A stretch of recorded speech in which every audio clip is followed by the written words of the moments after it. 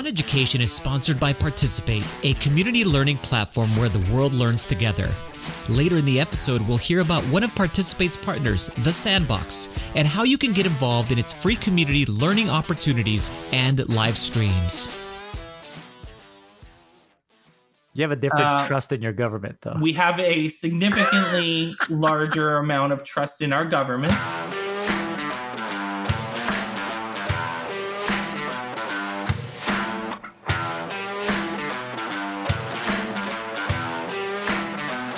Welcome to On Education, part of the On Podcast Media Network. My name is Mike Washburn. And I'm Glenn Irvin. Friends, we have an awesome pod for you today. We will debate whether teacher vaccinations should be part of the terms of employment, how one prominent political candidate believes that one teacher could teach 300 to 400 students at one time online. And our guest this week is professor and author Jordan Shapiro. So this is like one of the best weeks of the year for video games. And so considering we are obligated by contract to talk about video games in the first segment of this podcast, video game news. E3 is the world's largest video game conference. I've probably mentioned it before. I've been to E3 before. Mm-hmm. I used to do a lot of freelance writing for MMO websites, and covered MMOs and got sent to E3 to cover MMOs for a video game website. It's like one of the top 5 coolest experiences of my entire life. Wow. So E3 is like nothing you've ever seen before.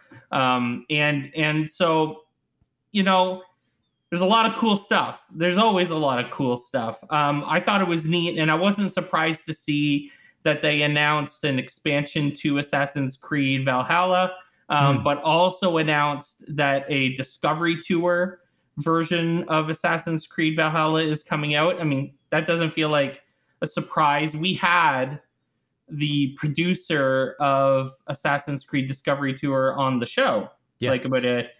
Probably about a year and a half ago. Mm-hmm. And he said that for the second one, they were developing Discovery Tour alongside of the mainline game. So of course they were developing a Discovery Tour at the same time. So that's really great. So that means we're gonna get a AAA quality video game teaching students about Vikings and Norse mythology and Norse culture. That sounds pretty damn rad to me. So yeah. I'm excited about that. I wonder how many. What would be interesting to know is how many school districts are using that. There's not a lot of chatter on social media about it, and I think there should be. There should be more. You always hear about some typical kind of different things as far as game-based learning, Minecraft and a few other things, but really this is a super immersive worlds that are just like you just said, connected to the authentic video game. So they're not making some kind of little patch something on the side. This is the actual video game, and then turned so that it could just have an educational tour type of format, which is awesome. Yeah. So I hope that they can actually get their product out to more people out there, more teachers and their students that are interested.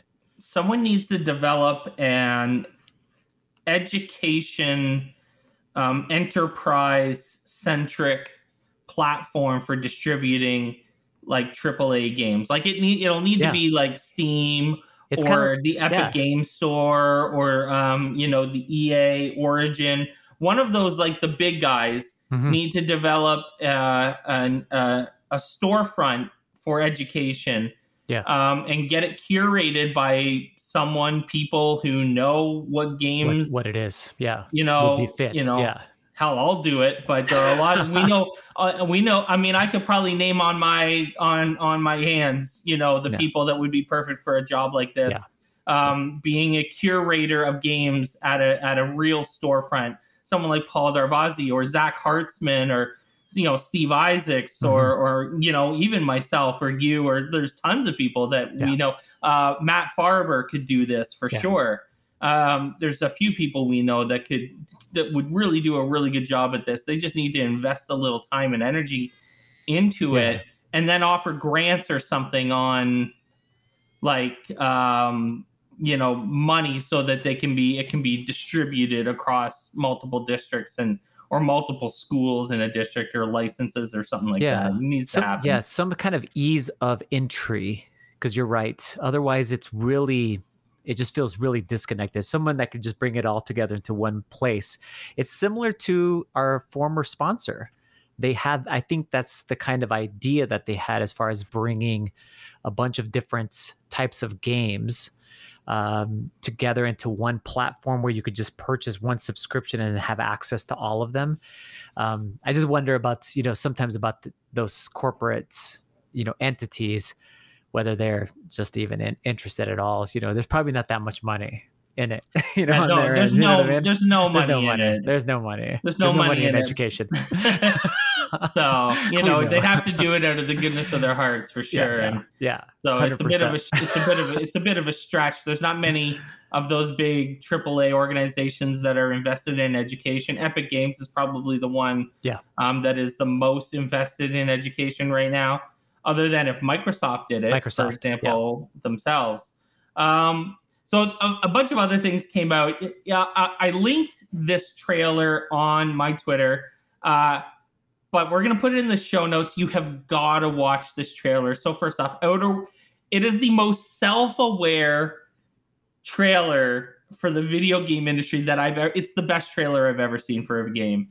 It is absolutely hysterical. I'm going to link it in the show notes. The Outer Worlds is an awesome game if you've never played it. It's almost hot takey, and you'll know it's serious because it's coming from a guy. I love Fallout. Yeah. Outer Worlds does Fallout almost better than Fallout. It is an almost better version of Fallout. It is such a good game. And so Outer Worlds 2 will be awesome, I'm sure. But the trailer is absolutely hysterical and very worth a cheeky. watch. Oh, it's very, very good. And the other cool news, and I went through and scrolled through about 80 articles to find some of the things I was most interested in. The Nintendo Direct is tomorrow, so we've missed that. We won't be able to talk about what Nintendo's going to announce because the Nintendo press conference is tomorrow. But Bethesda, who is, by most accounts, probably the most critically acclaimed game studio there is. Yes. Their intellectual property is, Fallout and Elder Scrolls. Right? Basically those two games, and then, some other side stuff. Dishonored. They made Dishonored as well. But their brand new, epic IP is called Starfield, and it launches on November 11th, 2022. So that's my birthday. Bethesda does a really good job of launching games on my birthday. Wow. They've done. There must be something special on that day. It's me. It's because of me. They launched Skyrim, for example, came out on 11/11/11. November 11th, 20. And it's still so good. Still one of the best games. We were talking about it on Twitter the other night. I've played Skyrim recently, and it's installed on my computer right now, and I'm still playing it. 10 years. It's been 10 years almost. And it's still good. So, but Starfield. So we'll see what it's like. They called it an Obi-Wan Kenobi simulator. So interesting. Who knows? Yeah, that might get some people. Yeah, I saw the preview and I was like, it was underwhelming. Yeah. Almost everything they've done related to it has been pretty underwhelming. They haven't really shared any gameplay really at all. Yeah. But that's pretty typical Bethesda. So, I mean, what you're getting when they announce a new Fallout game, you know what you're getting. Yeah. Right? You're getting something post-apocalyptic at the very least. and there's definitely a style, like it's that 50s style, but post-apocalyptic. You know what you're getting with Elder Scrolls. Mm-hmm. You're getting high fantasy, right? Lots of mountains and trees and water and, lush plains and all of this epic stuff. Now we're getting space, I guess. Yeah. And we'll space see exploration, baby.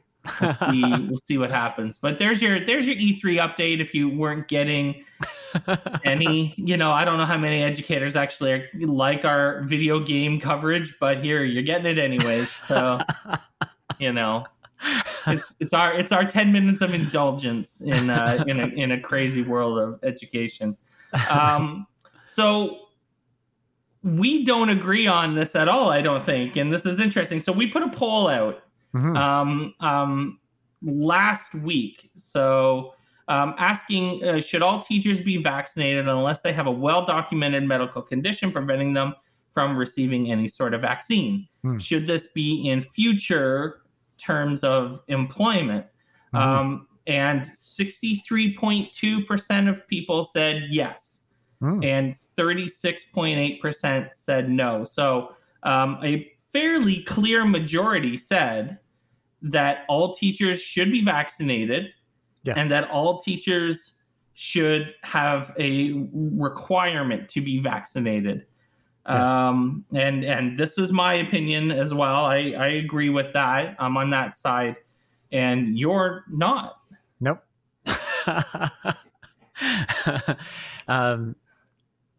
It's too easy to say yes, actually. And I think that's the reason why on a Twitter poll, people would say yes, until you really thought through what the implications of saying that, especially the part of, now, should all teachers be vaccinated? Yes, I agree with you. Yes, they should be. Should it be part of the future terms of employment is a very... You are starting to tread upon some things that you don't want to go ahead and be treading onto if you're an educator. So you're agreeing to things as an educator that can later then also be manipulated in terms of employment, as far as to make you do other things. And as a former person that was negotiating contracts, this is like red flag central. Whenever it seems like something that should be fairly obvious, as far as something that's there's a strong feeling, a strong passion towards it, and I agree about that. As far as we should all be vaccinated, but forcing people, and not forcing them, but just saying, hey, if you're going to do this, then you have to do this other thing. Though it seems like the right thing to do, it's too easy of a next step then for something else, then for it to become basically the next level. You already agreed to this, so now we have set precedent, and then now the precedent is set for this other thing. And that happens a lot in negotiation, especially with union negotiations. It's all about precedent setting. So you want to things like this immediately bring out red flags in me. That's what I thought about when I looked at it right away. I was like, yes, yeah, sure, I agree with that. But then I saw the part of the future terms of employment, and as a person that I've been there at the table, and I've been at things with our union, as far as our state union and negotiation, let's call it strategies, and you don't want to agree to things like this. Plus, this also makes me fear, because we're talking usually about public employees. If this is a private school, this is something completely different. So if you guys are working at a private school, I hate to tell you this, but you're screwed. You are working for an institution that is a private institution that can decide all of their rules. They get to decide all the rules as long as they're playing by the government's overall rules. But when you're talking about a public institution, it's a different animal. So in this case, I'm talking about public institutions. In some schools, some districts, it could actually end up being the fact. But in the United States, Mike, I just don't even see this even happening. I mean, there was a post about. I'm talking about how many people even agree to this? You know what I mean? As far as they're on our, the left wing side, let's just call it, even on the leftish side, or just even the middle, and say that we should all be vaccinated. I think it was the state of Vermont got 80% of their people, of their citizens vaccinated. And that's the highest so far as in the United States. It just shows you how reluctant a huge majority of our population is to doing things. So I don't think it would happen anyway. But just hypothetically, it's a scary thing to agree to these types of things. And that's the reason, that's the angle that I'm coming at it from. Not that I don't agree. And if it did happen, I think it would be for the right reasons. So if it did end up happening in a state, wherever it might be, and they said, this is part of our, being a teacher, you have to do X. I think we're on the other side of this now too, in the United States. I was out shopping today with my wife. You would have never known that there was COVID ever. Like, I didn't see it. It's like it never happened. So we're like so far down already, so quickly down the road of like forgetting about it, that this kind of stuff, it would never fly. So anyway, that's my big giant long take of the reason why I said no to this. Do you agree with requiring students to be vaccinated to attend public school? Yeah. Again, in the United States, you have do I agree that you should be? Yes. No, but it's a requirement in most states. You can opt out. Out. Right. Okay. So the opting out without a doctor's reason. You can opt out. I'm telling you, there's in the United States for religious reasons or whatever too. You can go in and sign a piece of paper, literally. You say, nope, I'm not going to do that. Give me the piece of paper. And parents that know this, whatever, this fact, can go in there and just request it. It's signed. They get to opt out. And there's nothing you can really do about it. Like you just said, it's freedom of religion or there's a list of all of these other things. But we can agree that that's a bad thing, right? We can agree that it's not a good, safe thing. You're right. Right. The government, yes, I agree with you. Yes, but yeah. But again, these kids are coming to a public institution to go ahead and be part of this thing, of this school, and I don't know if the kids and the teachers, as far as the terms of employment, are in the same. We're talking the same thing. I mean, think that is the same thing. We are only in the sense that. We require certain amounts of our population to be vaccinated, but aren't going to require other parts. And we do this to protect kids from themselves. Yet, we clearly know that there are adults especially I shouldn't say. I'm gonna rephrase it because I was about to get myself into trouble. We know for sure that there are adults that are so dumb that they need laws in order to protect themselves from themselves. Yes, but we still have the opposite argument, which these are two clashing forces. It's called government control over what you get to decide to go ahead and do, especially related to your health. And I think I said that several times in this thread. And the safety of everybody. So you have these two clashing forces. When you allow the government to go ahead and take control and decide your things for you, depending upon who are the people, it wasn't that even that long ago, Mike. Again, we just quickly forget the people that were in charge there and the people that Donald Trump put into power to make decisions on our behalf could quickly decide a million different things on our behalf, if we had given up those rights. And that's the reason why those things are there, kind of to be able to go ahead and play that safeguard so that a person that is way out there and somehow magically, weirdly, strangely gets elected to be the president can't abuse those powers to be able to make some kind of mass crazy decision. It is a good idea. I agree with you. I agree people should be vaccinated. The kids too, and everybody should be doing this. But when we give up all our choices and we give them up to the government and let them make the choices for us, that could end up in the wrong side. And that's really, I mean, that's kind of the basis of a lot of the things that happen in the United States. It's kind of like, how much power do we give the federal and the state governments, the local governments, versus how much freedom do we have ourselves? Now, some people use that and abuse that, that thing as far as the personal freedoms to some crazy extents, gun laws and so on and so forth, to be able to do things that are just stupid. Yes. But we need those things there in order to kind of play that back and forth type thing. So that's, I trust me, I don't find it, I'm not finding it finding pleasure in debating on that side of the thing. It's just that I have been in some negotiations where it felt like, oh yeah, we should do X, whatever it was.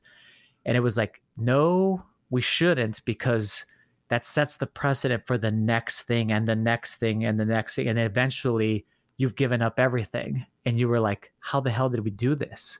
And in this case, we're talking about your decisions to make your own health decisions.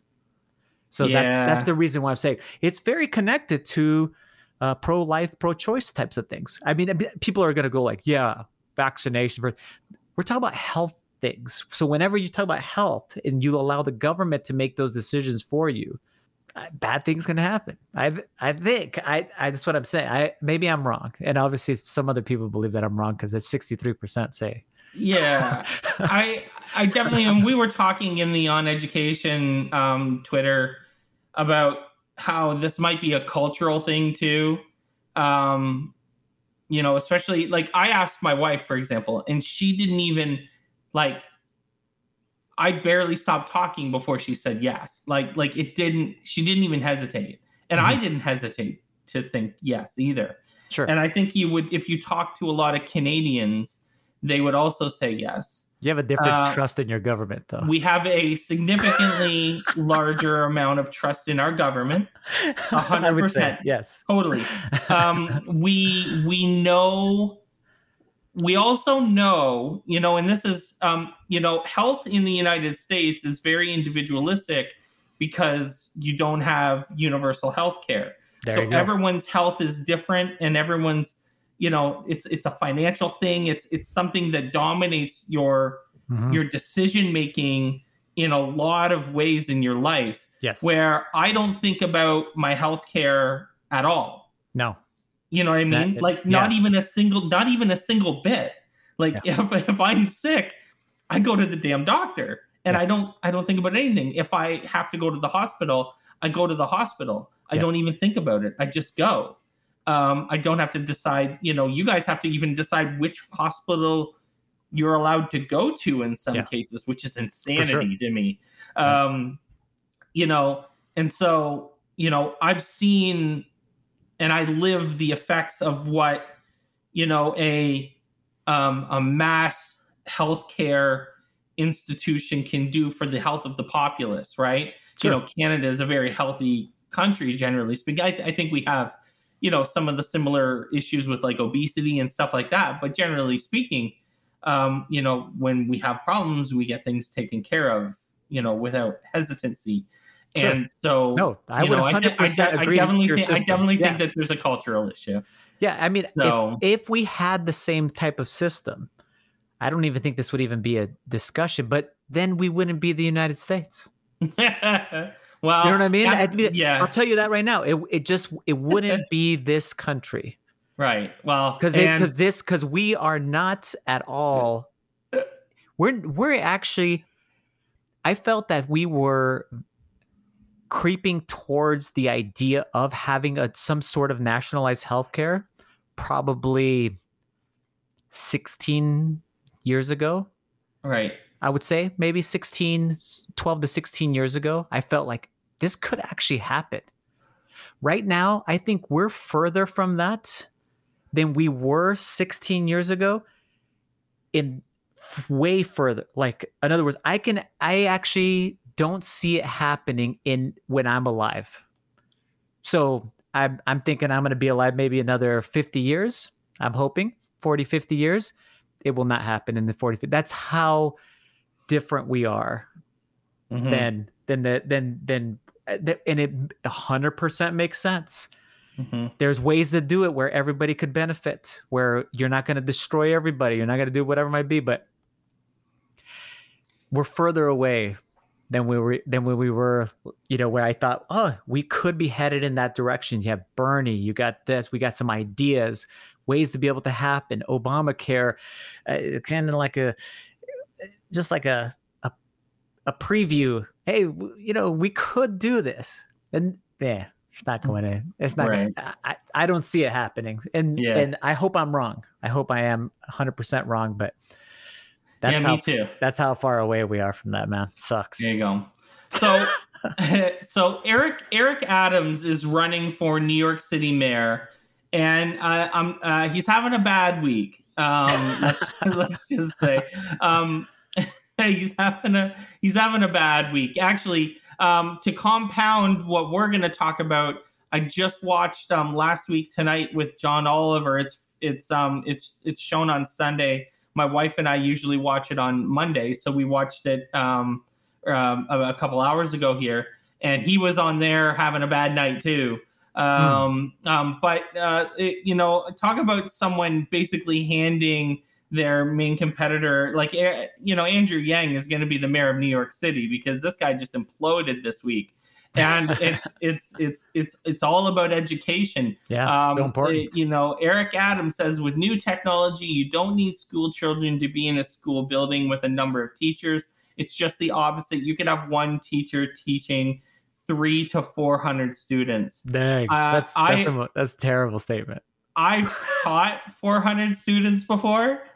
I almost had a friggin' mental breakdown, and it's not sustainable, and it was just awful. And it gets worse. He tweeted, or he said that kids only need to get 6 to 7 hours of sleep per night. That's medically just totally not true, and have only one teacher teaching 300 to 400 kids. So. And then he goes and takes his kids to school in New Jersey. Yeah. What many number of ways do you want to talk about how wrong this stuff is? I just think that things like this, though, this obviously horrible take, and a belief in a specific way that things could be done, is actually more prominent in the public outside of the educational sphere. Let's take a step outside of EduTwitter, outside of the thing, outside of the people, just one of my neighbors. If you propose ideas, something like this, and it's a prominent political figure, and you say, hey, and because of this, we're going to save taxpayers X amount of money, right? Because, that's usually what comes along with this. Education is super expensive. And we've said that before. It should be expensive. But it's super expensive to the point that certain people are paying X amount of dollars in their taxes, and they know it's going directly into this system. If you knew you were going to have that amount reduced because we really didn't need to do that. We could just have these 300-400 kids and this one person to be able to go ahead and teach them, and it still would be the same. Dang. You can really get some people on board with that. Yeah. And that's horrible. It's like, talk about terrible takes. There's some good takes as far as some back and forth conversations that can be had in education. We have them on the show, some things, some decisions that could go either way. And there's some good points on both sides. This is just stupid. This is like and it's not only on the fringes, but it helps to encourage that kind of super fringe thinking that our job can be done at, one person can manage 400 kids. And that is going to be totally fine. We're going to get the same results. Like, no, so stupid, but yet promoting these ideas.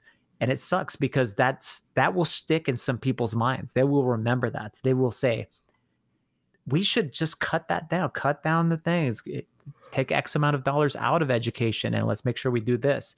So it's so terrible, but it doesn't surprise me. I was wondering if he was a Democrat. I actually went and looked up. Yeah, what is like? So because it's actually the Democratic primary for the mayor's election. Oh, I didn't know that. Right? He's a Democrat. Yeah, he's a Democrat. Yes. Oddly, he's a Democrat. Because there will be a mayor's election where there will be a Republican versus a Democrat, I think. Yeah. But no Republican is going to win the New York City mayor's election. So whoever wins this is going to be the mayor. And it's not going to be this dude. Talk about imploding your chances to be mayor in 1 week. But he basically, he pissed off, the unions and probably pissed off a bunch of parents at the same time. Absolutely. Yes. So good work, buddy. Yeah. So, we'll see. When we come back, we're going to talk to our good friend, Jordan Shapiro. So stay with us. We are building this virtual community of educators who share an interest in game design and teaching new skills. We will use this space to connect, collaborate, and innovate with Sandbox. That's Sebastian Bourget. He's the co-founder and chief operating officer at The Sandbox. This community is here to provide guidance, support, feedback, and suggestions on how to best use the Sandbox within the context of teaching and learning how to make video games. It allows also to connect experts and educators, bringing together existing creators and members of the Sandbox game platform community with professional educators. The Sandbox community has grown into a vibrant space of 100+ educators. How can you get involved? More to come later in the episode. All right, welcome back to the podcast, everyone. Our guest is a father of 2 and stepfather of 2 more. He teaches in Temple University's Intellectual Heritage Program and is a senior fellow for the Joan Gantz Cooney Center at Sesame Workshop. He's also a non-resident fellow in the Center for Universal Education at the Brookings Institution. His previous book, The New Childhood, received critical acclaim, including from us, and has been published in 11 languages. This is his 3rd time joining us on the podcast. Welcome, Jordan Shapiro. It's great to be here for the 3rd time. Exciting. So, Jordan, draw a line for us from, video games and games in education expert to advisor on parenting in a digital world to shattering norms of fatherhood and parenting identity. Have there been moments, that brought you to these kind of big, fairly large shifts in your life and career? Or do you kind of more see it as like a natural progression of things?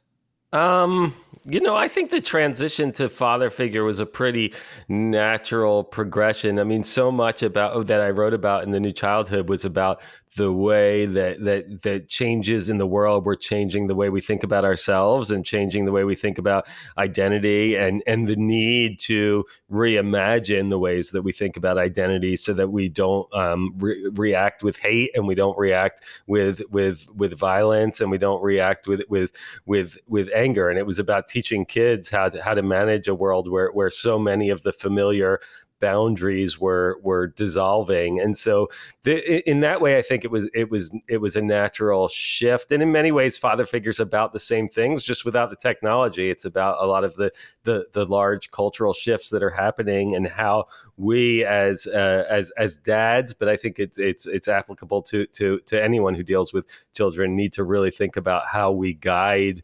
our children or the children we care for in ways that help them deal with this moment in time. And then, of course, how we have to change the way we think about ourselves so that we ourselves can manage this moment in time. Because we often think it's hard for kids, but it's hard for grownups too. Yeah, for sure. And so I think a lot of skeptics and a lot of folks on the right, I was thinking, the Jordan Peterson fans out there would look at this book and just ask why. I feel like I can see it now. Why do I need to be a feminist? Isn't this just another book meant to make my boys soft? I'm using air quotes for these words. He's trying to make us hate Homer Simpson. And, you know, while I suspect that's not the target market for this book, I would expect you, though, to maybe have some sort of response for why you think this is an important book right now, and why you thought that this was a problem in need of a solution. Yeah. In some ways, I wish that were the target audience, because I wish that those people would read it. And in some ways, I did write it when I decided to finally sit down and write this book. Part of it was because I had read books like the Jordan Peterson book and read books like so many of the current crop of masculinity books. And what I found when I read them is that most of these books actually started in a really positive way, right? Where they described what was hard about being identifying as a man in this current moment in time, why cultural changes were making men feel destabilized and feel like the ground was falling out from underneath them. And I thought that some of those books did a really good job of describing that crisis point. The problem is that their solution to that crisis point was, we have to go back to 1950s style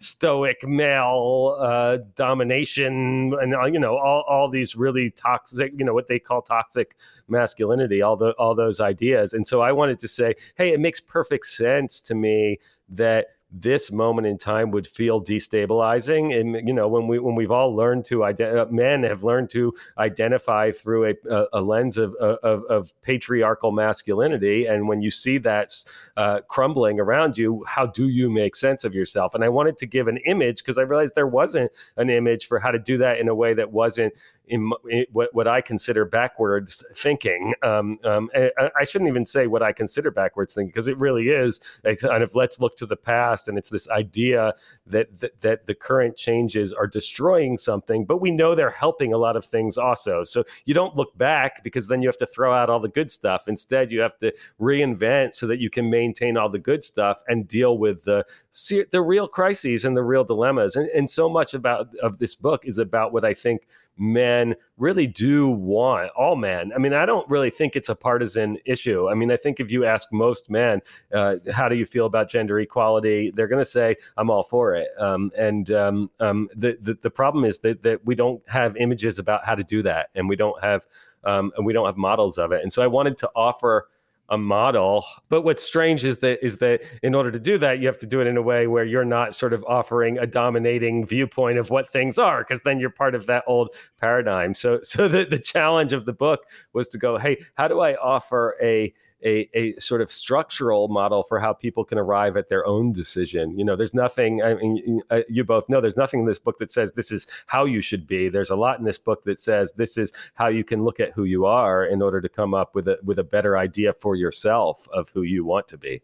I'm sure there's been a lot of great responses to the book. I tweeted, as I was reading it, a couple days ago, that I'm loving it. I think it's phenomenal. But I suspect the bad responses might be a little more informative in terms of, where society is on these topics. So let's talk about, you got in, we were talking off air about it, and it might be a little more benign than I originally thought, but, someone burning your book and sending you a video of that, for example, what do responses, and you've clearly gotten, worse than that. What do responses like that, say to you? Well, what?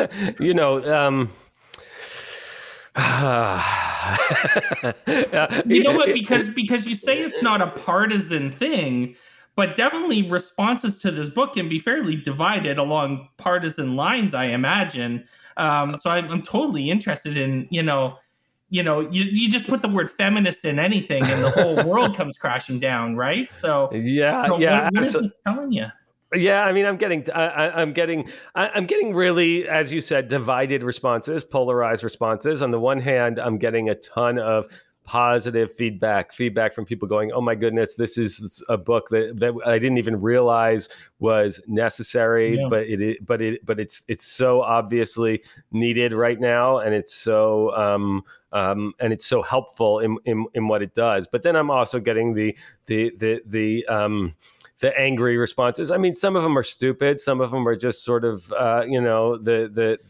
the obvious "you're an idiot" kind of things. As you said, why do you want to ruin manhood? Why do you hate men? Nonsense like that. But I think the larger thing, the thing I'd rather focus on actually, because I think it's useful for people to understand, and it's something that I realized in all of my research for this book, is that the way that men within the model of patriarchal masculinity have been taught to insult or to try to assert dominance over other men is to feminize them, and so that gets mixed with this all these images of subjugation, whether that's, hey, you're a girl, hey, you're a sissy, hey, but then there's also the homophobia and the transphobia and the racism that gets mixed in with that. It's almost like anything that doesn't equal white male masculine privilege has to we just sort of cut you down a notch by saying, you're by using these slurs, and almost always these slurs include some level of misogyny, by which I mean some level of feminizing the person that's on the other end of it, So we do this, we're three men talking about this. We've all been in locker rooms, I'm sure, in our lives, definitely in our childhood. So we can remember what middle school's like, where you get called all these names that sort of imply that you're somehow feminine, right? That imply that you're somehow not male enough. And I think it's important. The reason I'm focusing on that is because one of the reasons I wanted to call Father Figure, make the subtitle of the book "How to Be a Feminist Dad," is because I wanted to really emphasize how much that misogyny underlies so much of the homophobia, the transphobia, the racism, that it's all mixed in together in what some researchers call intersectionality. When my oldest son was only 2 or 3 years old, he's now going to be in high school this next year, which I can't even believe. I clearly remember him choosing these amazing pink sunglasses. They had rhinestones on them and they were huge. And that was his favorite pair of sunglasses, and he wore them everywhere, including even to preschool a few years later. I mean, this was like he was 2 or 3, and then, he was probably 4 when he was doing that. And I remember thinking when he picked those, he chose those, I'm like, hey, good for you. I was like, good for you. My wife and I were talking, like, he had any idea what the societal norms were for colors, right? And it had my wife and I thinking today, and we were talking about it, about societal pressures to label our kids even before they're born. You choose their colors of their clothes, of their rooms, blues and pinks, like that's a specific things. And you're either this category or this category. And even obviously corporate has bought into that thing and pushed those images. And I think it's possibly moving and shifting, but it's still there. It's definitely still there. Even choosing the toys that they play with. I know you had some different references as far as within the book about these types of things too. Or the activities that we choose for them to participate in. So I don't know if you have an answer or solution to this, but maybe talk or expand more on this of what are your thoughts on the societal pressures and what do we do to break out of these ridiculous norms that we basically continue to perpetuate each time we decide that we're going to participate in this game that continues on and on. We pass that on obviously to our kids too. Yeah, and I'm not sure if you have an answer. well, and it's especially hard. It's especially hard for parents, I think, because even when we recognize that some of those, like the blue-pink dichotomy, are absurd, we also fear for what happens when those societal pressures hit our kids, the potential bullying, things like that, and it puts us in a hard place to deal with it. Yeah, I mean, and also they're absurd. I mean, they don't even make any sense, right? If you look at the history of pink, right, it's only been considered a feminine color for I don't know exactly the amount of time, but it wasn't that before the 20th century, right? Like that happened at some point, and it became a kind of marketing thing, and now we're sort of stuck in this model. I've always talked to my kids about it from the time they were very little. I certainly would have let them go to school in whatever they wanted to go in school with, and in many cases they did. But then, as parents, we also see those days when they come home where they've sort of been like, I don't want to push against the social pressures anymore, and of course we can't force them to do it as much as I wish I could. And one of the things I talk about in Father Figure is that often a lot of parents think talking about it or calling it out is not the right thing to do as a parent.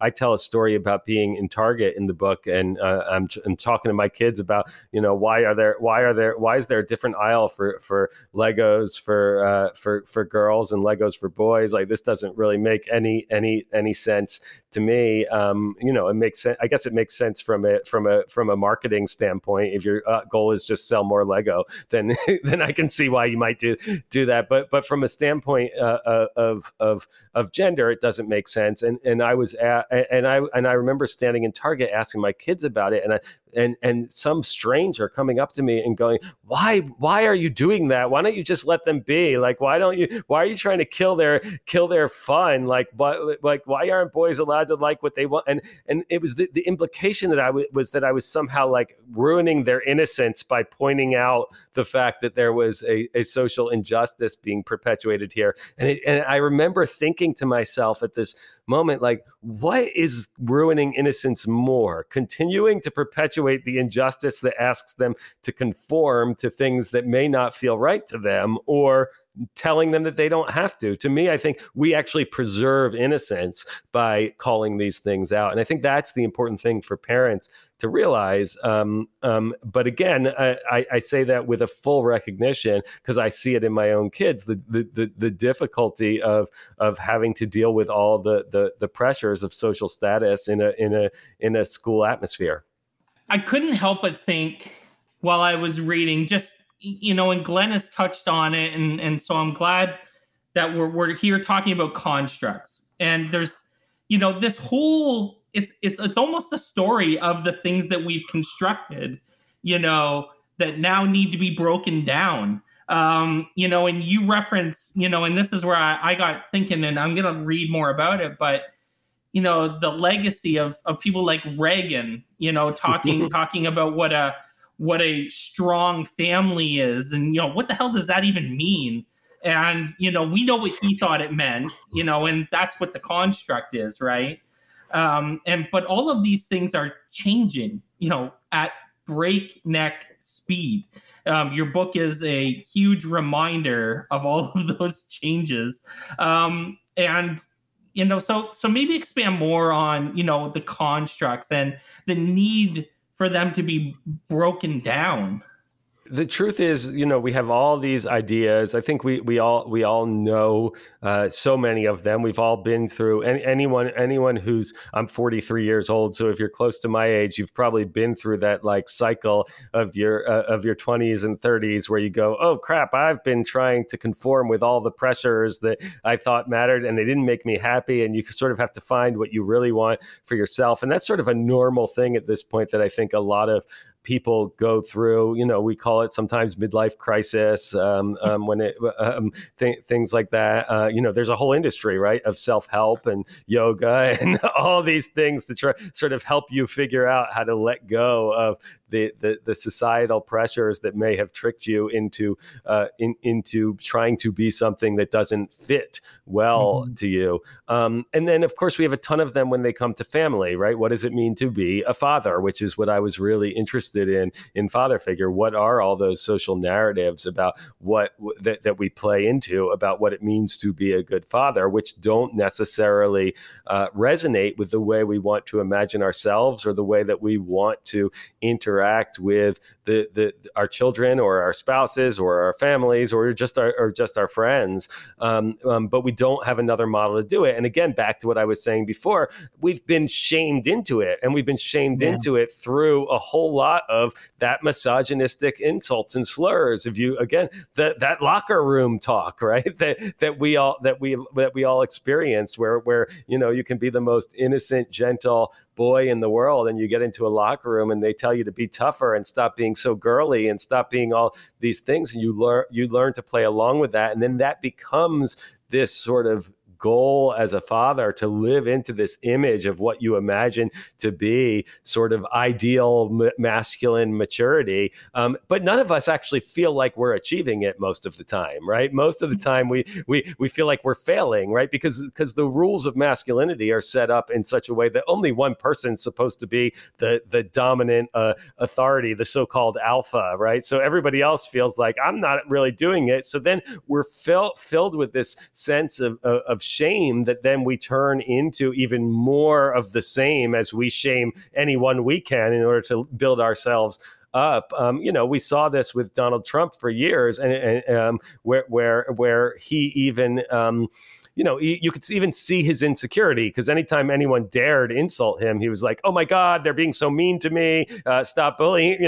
He was like the first one to be like, "Don't bully me," and then he just turned around and bullied anyone with less power than him. And that's a model of what we all do as men on some level, often unconsciously, often inadvertently, but we're still doing it because we've been sort of socialized into this cycle of shame and missed aspirations, right? Right. That might not even have been aspirations we actually had, but there are aspirations we thought we should have had and couldn't necessarily meet.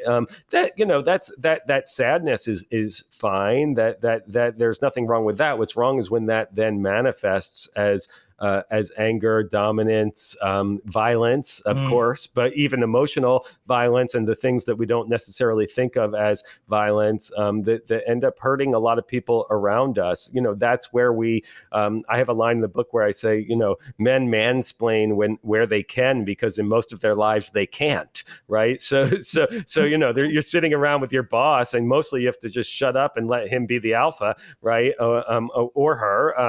And then you get home and you're like, well, here I'm allowed to be the boss. So you overdo it, and you're not listening to them, and then you're modeling this cycle of shame for your children, and they're just going to grow into the exact same thing. And so that's what I'm trying to say when I'm saying let's break those constructs. Are these sort of everyday participation in the constructs that ends up hurting ourselves and so many of the people around us. Sure. And finally, if parents are like the front line of this kind of discussion with your kids and this breaking down of constructs and whatnot, I can't help but think that educators are like a line just behind that have a big, I think, role to play in this. And there's a lot of debate. Like, this is the same debate we've had on the past couple episodes. We've been talking a lot about the 1619 Project and talking about, how race is taught in class and the, the pushback that you're getting that is happening in school districts all across America about teaching critical race theory. And I can't help but think that there's a lot of similarities with this type of topic at school as well. So how do you think educators can respond to some of these ideas? Where do you think teaching fits into how we move forward teaching our kids, to rebuild new constructs or to, at the very least, tear down the constructs that exist? Yeah. The teaching is definitely, there's a few things you said I want to comment on. One, I do think parents are the front line. I also think teachers are the front line, but in saying that, I also don't want to minimize the amount of structural and institutionalized sexism and racism that no matter how hard we change our minds, until we change policies and until we change the way we organize things, right? Like, I don't want to put it on individuals, because that's often becomes the way we avoid having to ever change anything, is by going, oh, well, if you just were to change your thinking and your attitude, then equality would happen. And it's not that simple. Right. But again, I'm writing a book to parents, and there's a lot in it about teaching. As you know, there's a lot in it about my experience in the classroom and why I do things in the classroom that are based on the same idea. At the core of this book are ideas from Paulo Freire, and the ideas of building critical consciousness, and this idea that the very way, if I were to use the classroom example, I guess I'll start with the classroom and then move it to the family. Freire talked about how the classroom itself was organized in such a way that there was an expert at the front whose job it was he's the guy who came up with the banking model of education, right? To deposit knowledge into the students. And his point there wasn't necessarily, we talk about that often in terms of the problem with Sage on the Stage, and but his point was more that normalizes a kind of oppressor consciousness. It normalizes for kids the idea that they're supposed to be subjugated, right? That there's a subjugate and a dominant, right? And that in their life, they're always going to either be the teacher or the student, right? We start to normalize this model of inequality. And so you need to structure the classroom in a way where that's not necessarily the case. Right now, that's really hard to do. And I again talk about this in Father Figure a lot, because on the one hand, we're all teachers. So we know, there is some level of classroom management that requires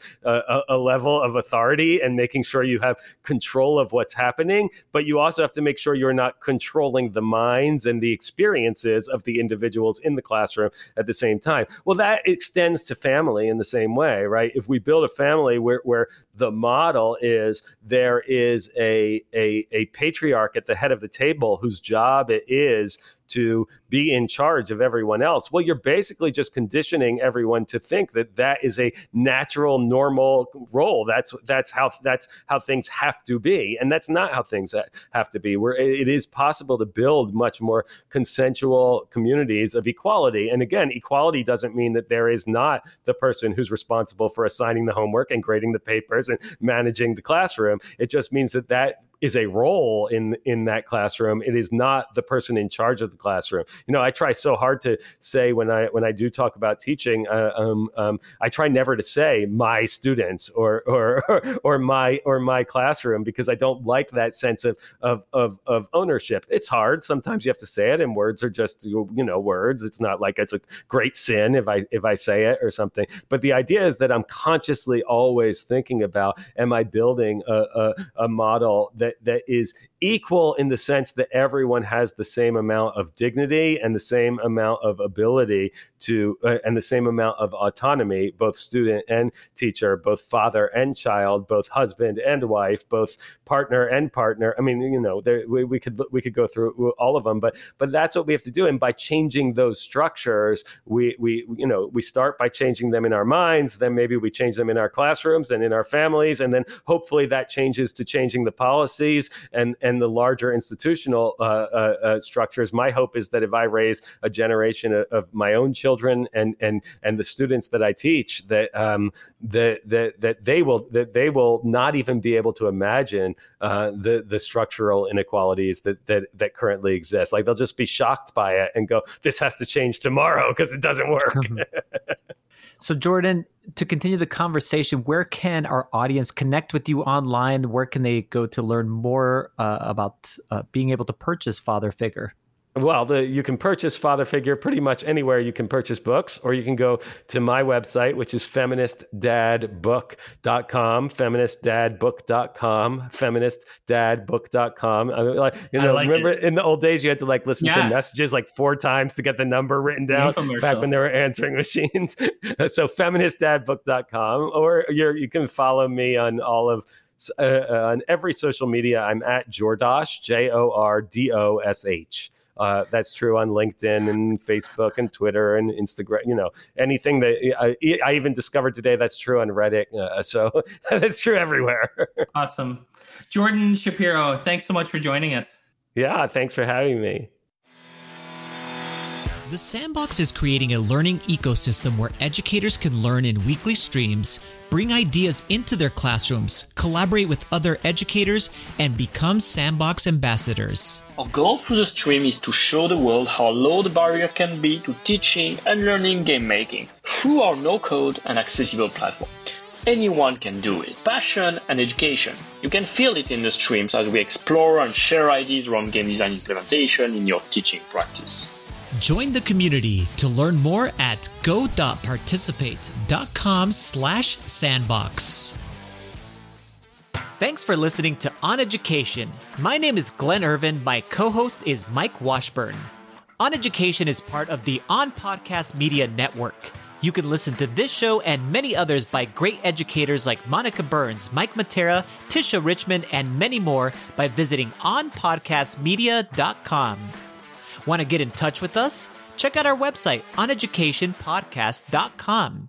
You can tweet us at oneducationpod. Mike is at Mr. Washburn on Twitter, and I can be found on Twitter at IrvSpanish. You can find us on Facebook by visiting facebook.com/oneducationpod. We're also on Instagram at oneducationpod. If you're enjoying the show and think others would too, we would be thrilled if you shared it with them. Please leave us a rating or review in Apple Podcasts or Google Podcasts. When you leave a rating, it gives our rankings a boost. This helps others discover the show.